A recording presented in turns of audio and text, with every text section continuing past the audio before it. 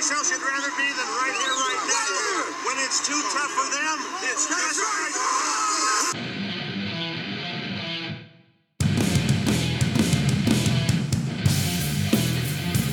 What's up, Bills Mafia? It's Joe Marino from the Draft Network, and I am your host of Locked On Bills.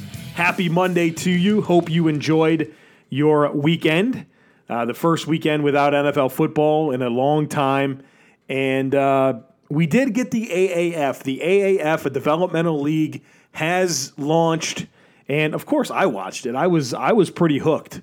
It's not very tough sell for me if there's football on TV for me to spend time watching that. And so I've been anxious to see this developmental league, something that I think would greatly benefit the NFL because there are so many young players and they just don't have the time to develop and get the reps that they need to reach their potential. It's such a cutthroat league. Coaches turn over all the time, and they're not going to spend a whole lot of time cultivating the skill sets of some of the younger players. And so this developmental league, I think, is great to help with that. I love that it gives more jobs in football. These players are all getting paid decent money. I think it's every player gets a 3-year deal, $70,000 the first year, $90,000 the second year, and $100,000 the last year. So I mean, that's a good living, and it positions themselves to potentially get an NFL contract. There are tons of former Bills players and coaches that are involved with this league, and so I'd encourage you to check it out. I've pledged my allegiance for the Orlando Apollos, who are 1-0 with a dominant victory over the Atlanta Legends. For me, it just came down to Steve Spurrier. Love that guy. He's so much fun, and I just wanted to pick. When I saw that he was coaching one of the teams, I went for the Apollos. People have a lot of different reasons for the team they picked, the uniforms or certain players or whatnot, but for me, it was about Coach Spurrier, and so it feels great being a lifelong fan of the Orlando Apollos, who have never lost a game in franchise history. So there you have it. I won't spend too much time on a weekly basis talking about the AAF and the Orlando Apollos, but since it just kicked off, want to spend a few minutes kind of talking about that in the league, in the lead, and then kind of mentioning that I think that the NFL is closely connected. I mean, there's games that are going to be on NFL Network. There's a lot of former NFL ties. Bill Polian's one of the founders of the league, and I think you're going to see this become very organized between the NFL and obviously the AAF working in concert to do exactly what I already talked about in terms of developing players and giving some of the younger players who aren't ready to step into a lineup right away a chance to prove themselves and get better with what there's no substitute for reps in a live football game, and so this gives them a chance to do that.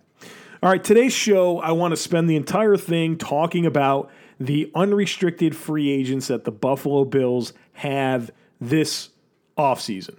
And so they entered the offseason with 8 unrestricted free agents. They've already re-signed 2 of them. We've talked about them. Lorenzo Alexander, linebacker, he's been re-signed to a 1-year contract, as has Jeremiah Searles, the offensive lineman, the versatile offensive lineman. He's been re-signed to a 1-year contract. That leaves 6 unrestricted free agents on the roster now. And so I've kind of broken them down here into the 2 that I think are the most difficult decisions, the 2 that I think are kind of difficult decisions, and the 2 that I don't think there's much of a chance they'll be back on the roster. So let's dig into it. I guess the marquee name when you think about the Bills free agents is John Miller. John Miller was 3rd-round pick of the team, played 4 years for the Bills. He basically started in 3 out of 4 years. This past season, he was rated as the 25th best guard in football by Pro Football Focus, so that's not too bad there. It's interesting because I don't know what he's going to command, and so much of my belief of whether a player should be back or not probably comes down a lot to their contract demands and what John Miller's value on the market is. I have a feeling he's going to want to test it out. He's younger. He just came off of that rookie deal. This is probably a chance where he could say, hey, I've been a 3-year starter in the league. I've been part of good rushing offenses his rookie season, and to try to hit some cash. Again, I don't know. Like, I'm not sure he is that strong of a resume to say that he deserves, I don't know, $5, $6, $7, $8 million a year. So we'll see what happens. I can see him signing like a modest deal, like a 2 years, $8 million with somebody, or maybe a 1 year, $3 million prove it deal. I don't think he's not been dominant. I don't think he has a big time resume to say, hey, I deserve a lot of money. But at the same time, for a team looking for a guy with experience with some level of upside that just kind of needs to fill in one spot on their offensive line, John Miller is like the guy you'd probably target to do that. You know, if 4 out of your 5 spots are set and you need a guard and you're looking for a veteran that's at a relatively low cost, John Miller's probably a good option for you. One thing that Rex Ryan raved about when John Miller first came on the team, and of course he was high on every player he brought in, but he did mention specifically how quickly he picked up the playbook, and he was an immediate starter as a third-round pick. And so that's probably true. So evidently he probably has a good mental side, and he works really hard. I keep track of a lot of the Bills players on Instagram, and John Miller is a guy that like is always working. And I'm not saying that like they aren't always all working, but he is very intentional about putting that on his Instagram story, and you see him putting in a lot of work. And he has some, like he's younger and he has a physical upside to him. So we'll see on John Miller. We know what he can be for the Bills. I mean, an average guard, he's going to have frustrating plays. But again, a 3-year starter and 4 out of 4 seasons with the Bills as a third-round pick. Again, I can kind of see a team identifying him, going back to their pre-draft assessment and saying, hey, this is our low-cost fill-in guy to round out our offensive line. I don't know if he'll be back. I don't think he's going to get a big deal, but I'm not sure he's going to be back. And I think when you think about the Bills' offensive line, a lot of the players that we're going to talk about were starters on last year's unit, and it was not a great unit. And so sometimes it's like, all right, this was a problem. Well, we probably need to shake up the ingredients a little here or else it's going to continue to be a problem. So John Miller, if there's not the market that he expects, I can see him back. But I think somebody's going to probably go after him as that veteran one final piece to fill in. The other guy that I thought was kind of an interesting player that the Bills maybe have a decision to make with is Jordan Phillips, who they signed over during the season last year from the Dolphins. And, he's interesting. He plays with a lot of energy, but I think he's more of a situational player. And he may view himself as a starter, a guy that deserves a lot of snaps. He in small doses, I thought he did some really good things. He made some plays, but he's never at any point in his career been a guy that you felt comfortable with being one of your starting defensive tackles. I mean, he's really a large human being, and he has great athletic ability, but that doesn't necessarily translate to making plays on the field on Sundays. And so the thing about him is what he perceives he is versus what his value is. There might be a discrepancy, but at the same time, you can see a team going back to that pre-draft assessment and seeing the physical upside that's there and saying, hey, this is a player we'd really like to bring in. He was rated as the 108th best defensive tackle in football last year for PFF. So not a great season. Certainly not entering the market with playing his best football where you feel like his value's been maximized. No way is that true. But nonetheless, he's a younger player with some upside that played well in small doses for the Bills last year, a player that the Bills had a chance to spend some time with and understand who he is as a person, his habits, evaluate those things as they consider whether or not to bring Jordan Phillips back. It seems like he enjoyed being part of the team. A lot of energy. He was always kind of hyping up the crowd. You could tell he kind of fit in quickly. What's his value? How much does he cost?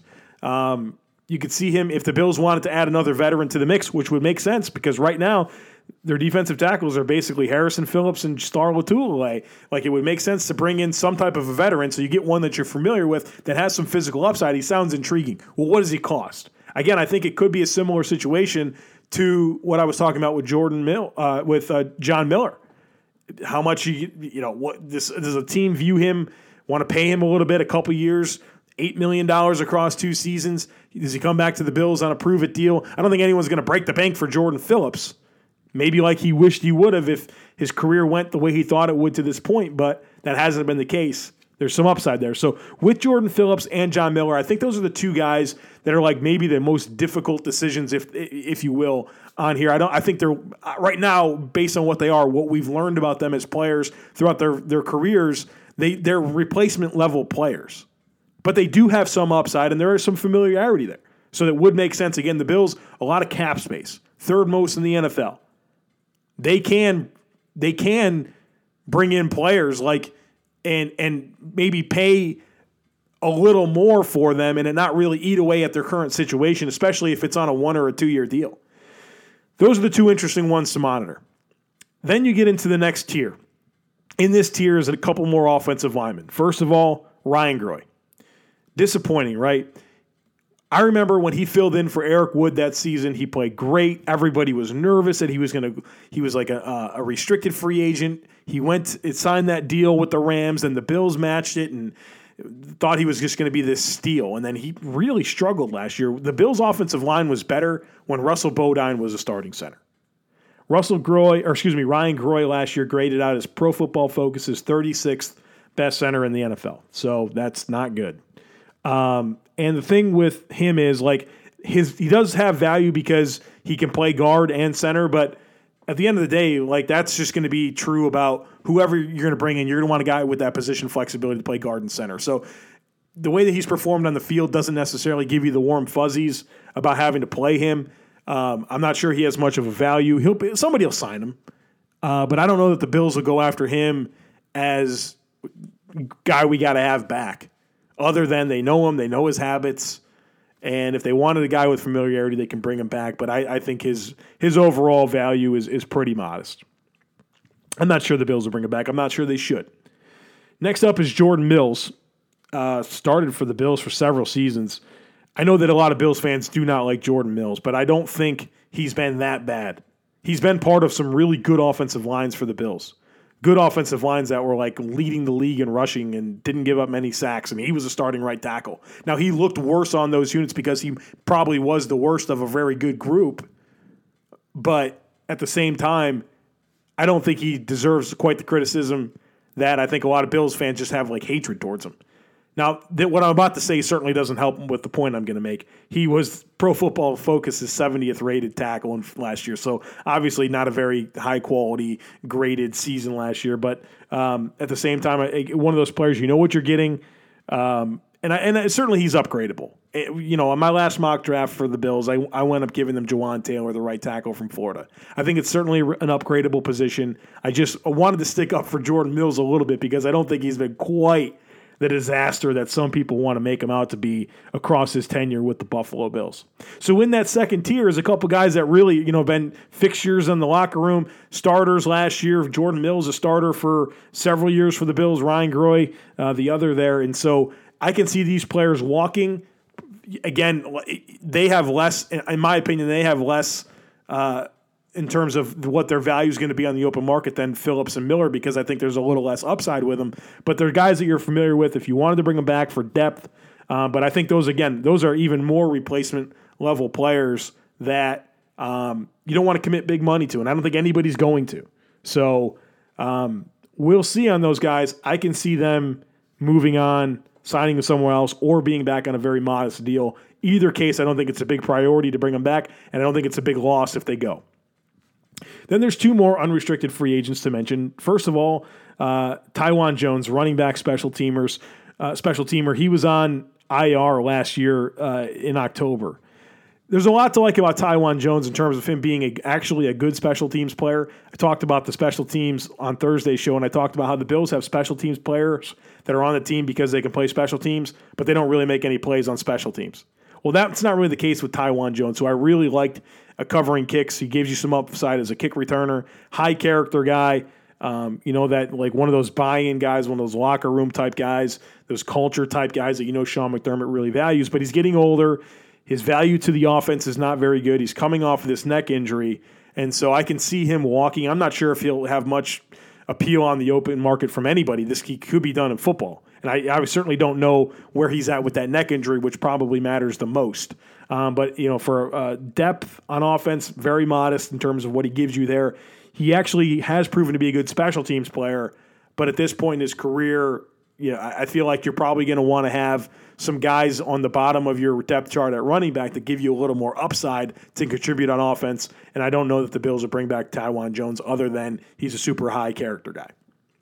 The last guy to mention is Deontay Thompson, who is an unrestricted free agent for the second season with the Bills. Last year, they opted not to bring him back when they couldn't have had a greater need at wide receiver. They let him walk. And then, obviously, he was cut by Dallas, and then the Bills brought him back late in the season when they needed a veteran in the locker room at wide receiver.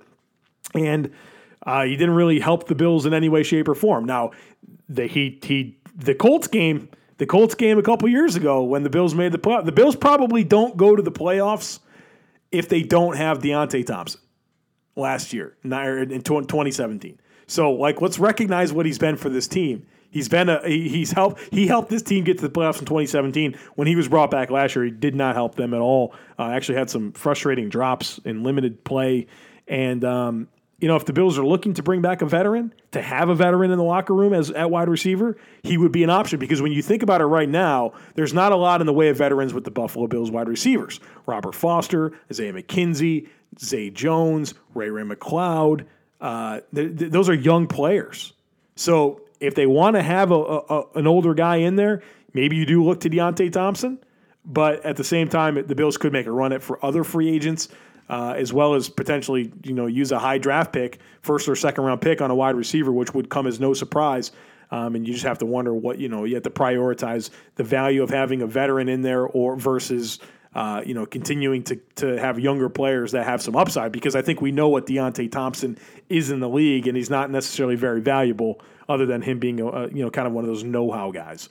So I can see the Bills moving on and not retaining Thompson and Jones. So the Bills went into free agency with 8 unrestricted free agents, re-signed 2 of them, Lorenzo Alexander and Jeremiah Searles, and then there's 6 remaining: Jordan Phillips, John Miller, Ryan Groy, Jordan Mills, Taiwan Jones, and Deontay Thompson. You can see a reasonable case for any one of those 6 to be brought back. You can also see a reasonable case for any one of those 6 to not be back, and just kind of identifying them all as bottom of the roster type guys, replacement level players. Certainly not breaking the bank for any one of those guys. The offensive lineman in particular, it's kind of funky just because the Bills' offensive line was a problem last year, and those are 3 players that were part of that. Do you really want to prioritize bringing them back? We'll see. But that's where things stand right now with the Bills and unrestricted free agency. Nothing that's you're overly concerned about, which feels pretty good. And hopefully the Bills continue to take care of the contracts that you want to be taken care of, so you're not going into this thing saying, oh, my God, if the Bills don't work out a long-term extension, we're going to lose a quality player. Keep your own players. That's something that Brandon Beane has preached, and I think will ultimately be true. I don't think that he'll let his guys go. It's worth noting that these players become unrestricted free agents on March 13th at 4 p.m.